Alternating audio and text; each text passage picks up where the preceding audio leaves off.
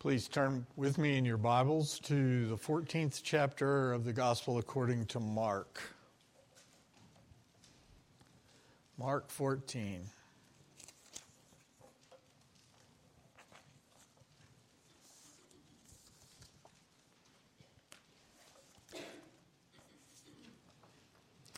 Everything that Jesus has lived for is now ready to play out in his death. Before that actually happens, he must spend one last extraordinary evening with his disciples. Jesus' sacrificial atoning death is less than 1 day away. For Jews in the ancient world, and still for Jews today, the Passover meal was and is an annual feast that commemorated a defining moment in the history of Israel.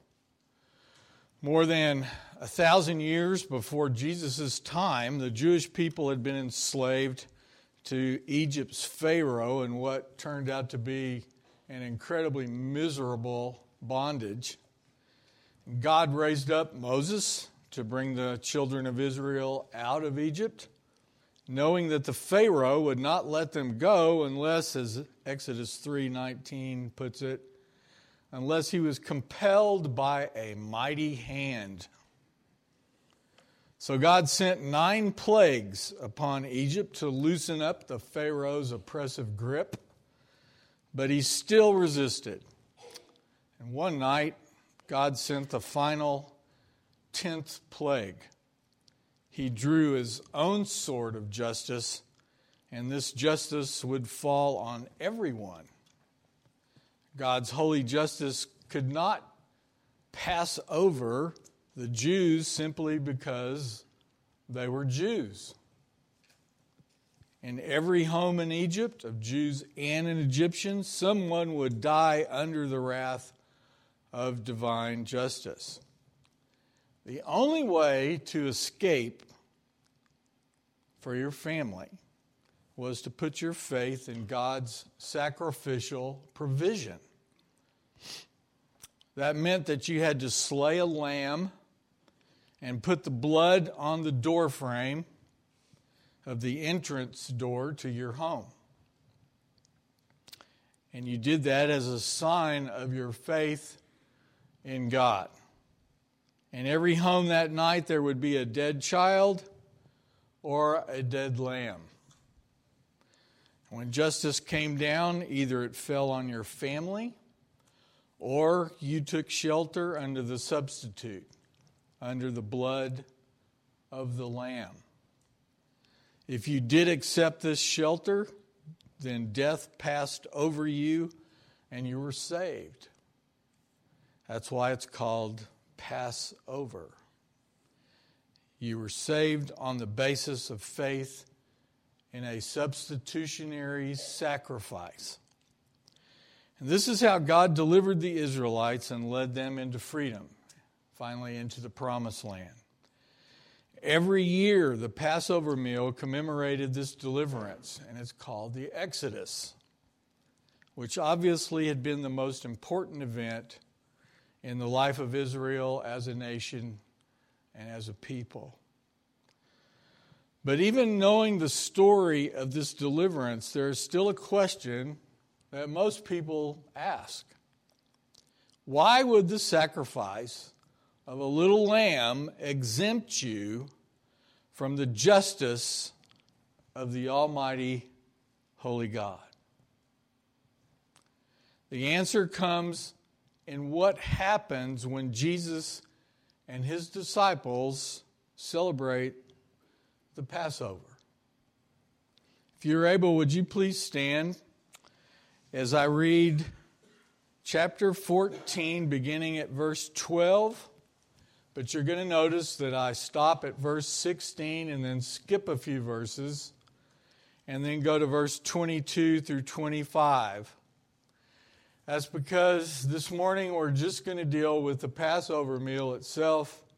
The next time we're in Mark, we'll deal with Judas's betrayal and Peter's leading of the troops and saying they're not going to fall away.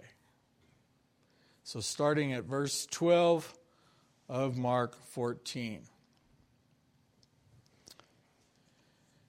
And on the first day of unleavened bread, when they sacrificed the Passover lamb, his disciples said to him, "Where will you have us go and prepare for you to eat the Passover?" And he sent two of his disciples and said to them, "Go into the city, and a man carrying a jar of water will meet you. Follow him, and wherever he enters, say to the master of the house, 'The teacher says, where's my guest room where I may eat the Passover with my disciples?' And he will show you a large room furnished and ready. There prepare for us." And the disciples set out and went to the city and found it just as he'd told them. And they prepared the Passover. And when it was evening, he came with the 12. And as they were reclining at table and eating, Jesus said, "Truly I say to you, one of you will betray me." Going down to verse 22. As they were eating, he took bread, and after blessing it, he broke it and gave it to them and said, "Take, this is my body."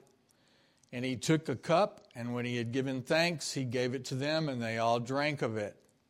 And he said to them, "This is my blood of the covenant, which is poured out for many. Truly I say to you, I will not drink again of the fruit of the vine until that day when I drink it new in the kingdom of God." This is the word of the Lord. Thanks be to God. You may be seated. Now, verse 12 starts out with, "And on the first day of unleavened bread, when they sacrificed the Passover lamb, his disciples said to him, 'Where will you have us go and prepare for you to eat the Passover?'" Mentioned here is another feast, the Feast of Unleavened Bread. Well, that feast and the Passover combined to make an 8-day celebration that began with the Passover. Both feasts commemorated the deliverance of Israel from Egyptian bondage. We might be going, well, how? How is that combined? Unleavened bread was what the Israelites were to take with them as they left Egypt. And the point there is that they would be leaving in a hurry.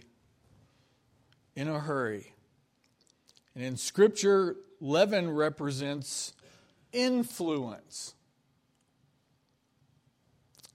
Usually evil influence. It is yeast which makes or influences bread to do what? To rise and become soft. So taking unleavened bread in their exit from Egypt was a picture of leaving behind all the evil influences of their Egyptian rulers. They were not to take with them any remnants of leavened bread that they'd prepared in Egypt. So part of the Feast of Unleavened Bread, which included Passover, was to remove all leaven from their houses. There was a big set of the rules about how to do this to make sure that every bit of it was gone. They were removing the leaven and supposed to eat only unleavened bread for the whole time of the feast. The Passover feast's main emphasis, as already mentioned, was the killing of an unblemished sacrificial lamb, which was then roasted and eaten during the Passover meal. Now, this commemorated the lamb that was killed by each family in Egypt, the blood of which was spread on the door frame of the house. The Lord passed over each house in which the blood covered the entrance door. Those homes without the blood of the Lamb covering their home's entrance suffered the death of their firstborn, both man and beast. In Exodus 12:13, we read, "The blood shall be a sign for you on the houses where you are, and when I see the blood, I will pass over you, and no plague will befall you to destroy you when I strike the land of Egypt." After the Lord had struck all the firstborn in Egypt and passed over those whose homes were covered by the Lamb's blood, the Egyptians, to say the least, were urgent with the people to send them out of the land in haste, which is what we read in Exodus 12:33. They wanted the Jewish people out, gone fast, and the faster the better. So much destruction. We see in verses 12 through 16 of our text the disciples preparing this Passover meal. Jesus tells them where to go, who to look for, who to talk to, and what to do to prepare. Did you notice that? Where will you have us go and prepare for you to eat the Passover? So he sent two of his disciples and said, "Go into the city, and a man carrying a jar of water will meet you." Now, many have pointed out that isn't quite as strange a request as many think, because only the women in this culture carried these huge water jars. But still, it's a very specific instruction by the Lord. "Follow him, and wherever he enters, say to the master of that house, 'The teacher says, where's my guest room and where I may eat the Passover with my disciples?' And he will show you a large upper room, furnished and ready. There prepare for us." And the disciples set out and went to the city, followed these strange instructions, but they knew better by now, and found it just as he had told them, and they prepared the Passover. What's the important point of these instructions? It's simply that we see Jesus in charge of what was happening. He was not just going with the flow at the mercy of time and circumstances. He was in charge. Jesus was preparing to be a willing sacrifice, and he ordered the events even leading up to his arrest and more. That's important for us to recognize. Many times we just skip right over this and don't think about it. But we need to. This meal had to be prepared in a certain way, and it had a very distinct form.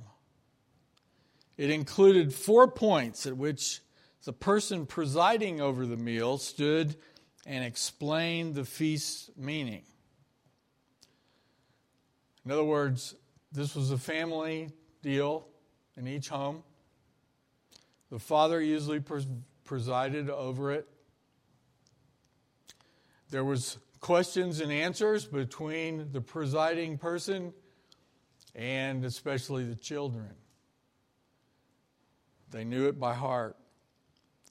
4 cups of wine represented the 4 promises made by God in Exodus 6, verses 6 and 7.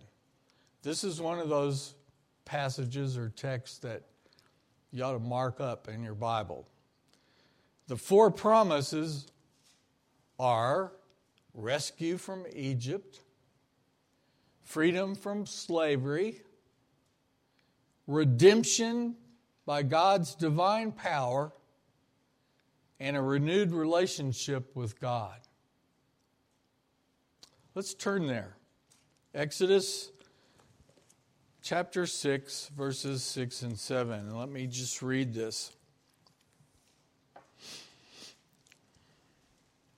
This is a passage about God promising deliverance.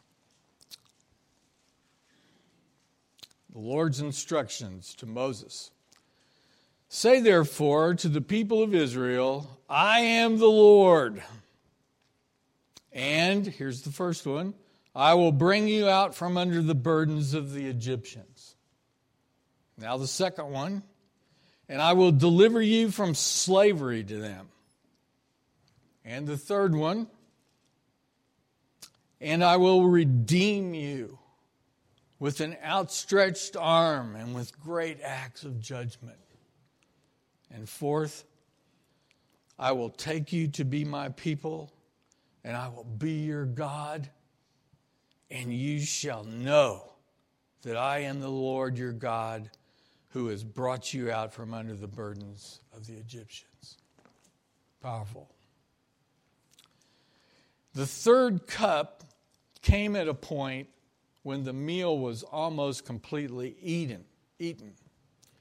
And the person presiding would use Deuteronomy 26 to bless the elements, the bread, the herbs, the lamb, etc.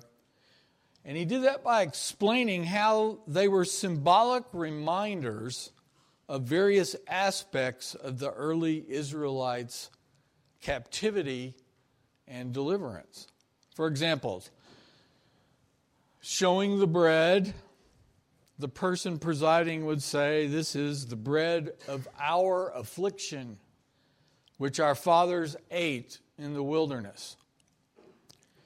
Now, Jesus was obviously presiding over this Passover meal in our text with his disciples. Look what Mark records when Jesus raised what was the third cup in verses 22 through 25.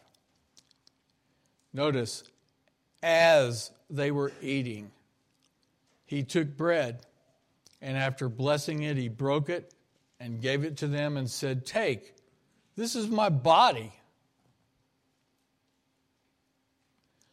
Now imagine the astonishment of the disciples who had been raised every year of their lives, eating this meal. They had it down, memorized. They knew what was coming. But they were astonished. Why? Because when Jesus was blessing the elements and explaining their symbolism, he then departs from the script that had been reenacted by generation after generation. He shows them the bread and said, this is my body. What does that mean? Jesus is saying, this is the bread of my affliction. What was the usual blessing? This is the bread of our affliction, which our fathers ate in the wilderness. And now he's changed it. This is the bread of my affliction, of my suffering, because I'm going to lead the ultimate exodus and bring you the ultimate deliverance from bondage. Now, in this class, Judas had already left. 11. How many do you think got that? We don't know, but according to their recent history, probably nobody yet. He did this knowing that all of a sudden when he rose, they'd get it. And they would be willing to die for the truth of what he's explaining. And then he took this cup, and when he had given thanks, he gave it to them, and they all drank of it, as they're wondering what he's going to do to this one. Wouldn't you be? And he said to them, This is my blood of the covenant, which is poured out for many. Truly I say to you, I will not drink again of the fruit of the vine until that day when I drink it new in the kingdom of God. So now they're even more astonished. These words mean that as a result of his soon-to-be death, which he had told them would happen over and over again. So maybe something's starting to stick, but probably not. In other words, he actually is going to be the substitutionary sacrifice. And because he himself is the sacrifice, there's now a new covenant between God and us. And the basis of this relationship is what? Jesus' own blood. My blood of the covenant. And when he announces that he will not drink again of the fruit of the vine until that day when he meets us in the kingdom of God, what's he promising? Jesus is promising that he is unconditionally committed to us. This is an incredible promise. I'm going to bring you into the Father's arms. I'm going to bring you to the feast of the King. And how do we know that this is actually a promise of Jesus? Well, there's something real interesting about this. In the biblical times in ancient Israel, when someone would say, I'm not going to eat or drink until I do whatever. You ever heard that? They were making an oath. What's our way of saying this? It doesn't mean nearly as much and is not really taken seriously. I'm going to do this even if it kills me.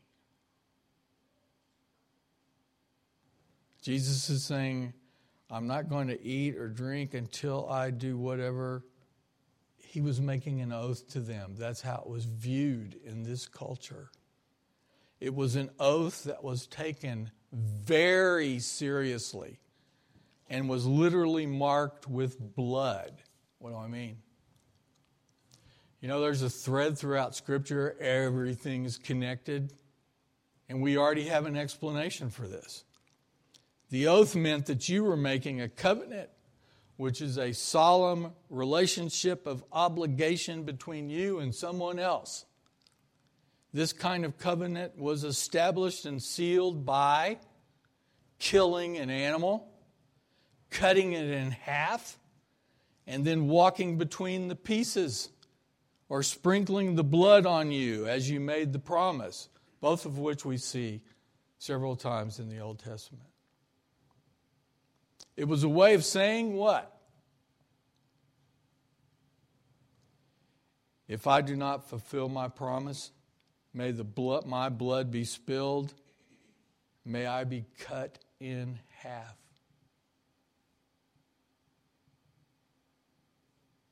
Remember the other patriarch who God made a covenant with and made this promise, looking forward, the middle of the night, animals cut in two, laid like a gauntlet, and a flaming pot going between it. God made that promise. This is a way of saying it's that serious, fellas. How serious? Now, this may seem gory and repulsive, especially to some people in our culture, but we can't let that get in the way of God's promise. Can you think of any other promise that would be more vivid and unforgettable than something like that actually meant something? And declaring, if I don't keep this promise, this is what's going to happen to me. This is God's covenant. It's binding. So it conveys an incredible promise to the person receiving it.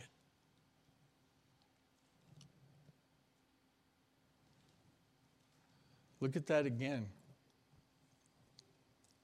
I say to you, I will not drink again of the fruit of the vine until that day when I drink it new in the kingdom of God.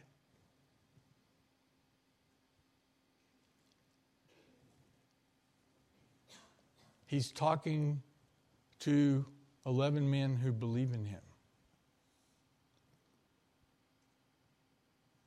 Therefore, he's talking to everyone who has come to believe in him. We have looked many times at references to the Feast of the Lamb when we are with Jesus in glory and there's no more sin, there's no more tears, there's no more aches or pains. And in our culture, we do not look forward to the glory of heaven as believers like we should.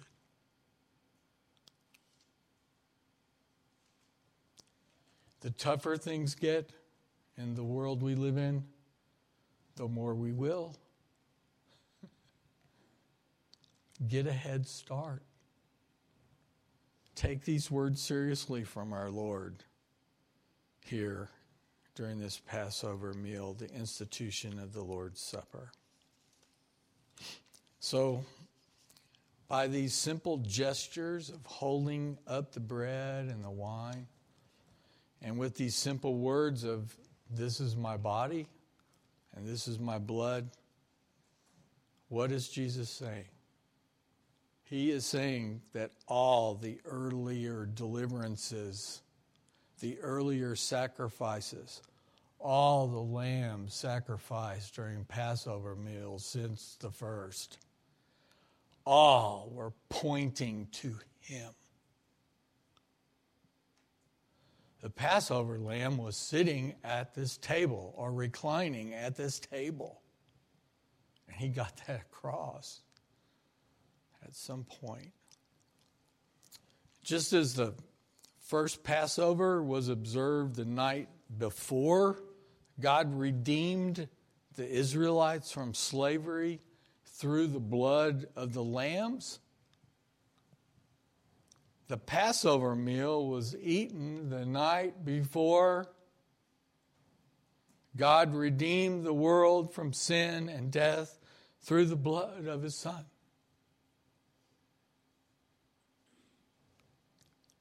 The historic Passover meal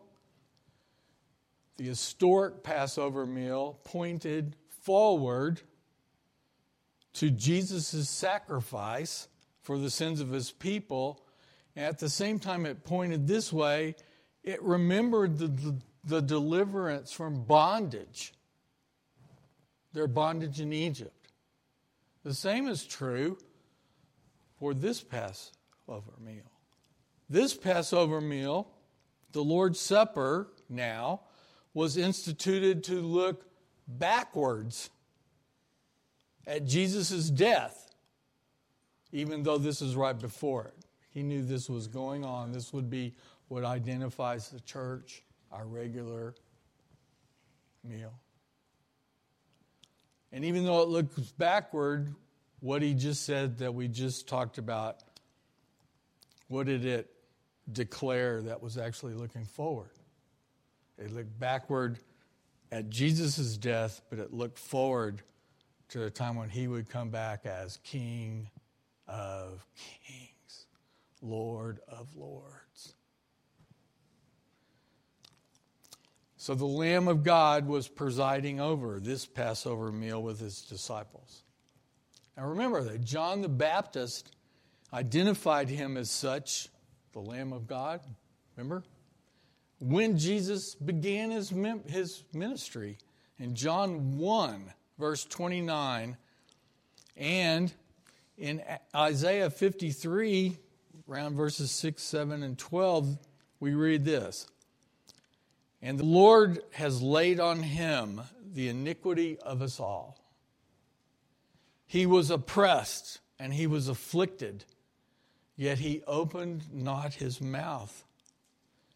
Like a lamb, he was led to the slaughter. And like a sheep that before its shearers is silent, so he opened not his mouth. He poured out his soul to death and was numbered with the transgressors. At this meal, Jesus was declaring to his disciples, I'm the one that Isaiah and John spoke about. I'm the Lamb of God, to which all the other lambs pointed. The Lamb that takes away the sin of the world. On the cross, Jesus got what we deserved. Our sin, guilt, and brokenness fell upon him. He loved us so much that he took divine justice on himself so that we could be what? Passed over forever. Don't forget that the first Passover meal was an actual meal. It wasn't enough that a lamb was slain and its blood put on the door frame.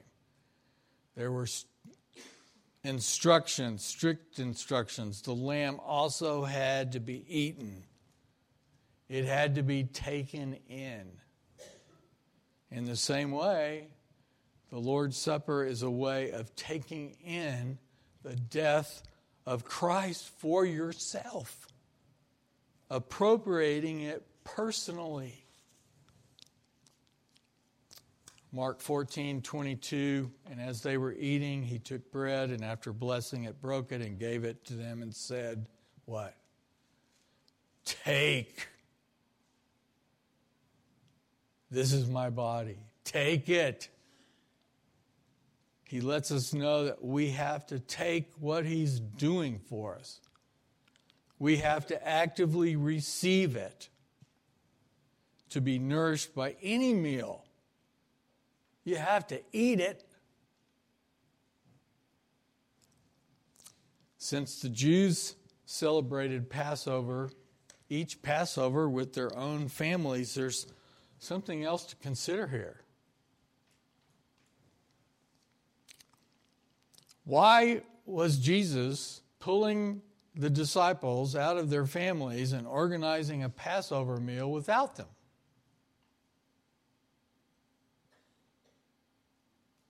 Now, we don't know who all was there, but every year at Passover, the whole nation tried to go to Jerusalem. And you're going, how could that happen? If you're asking that question, you've never been there. It's not very far anywhere there, even if you have to walk. The whole country would fit halfway between here and Lubbock.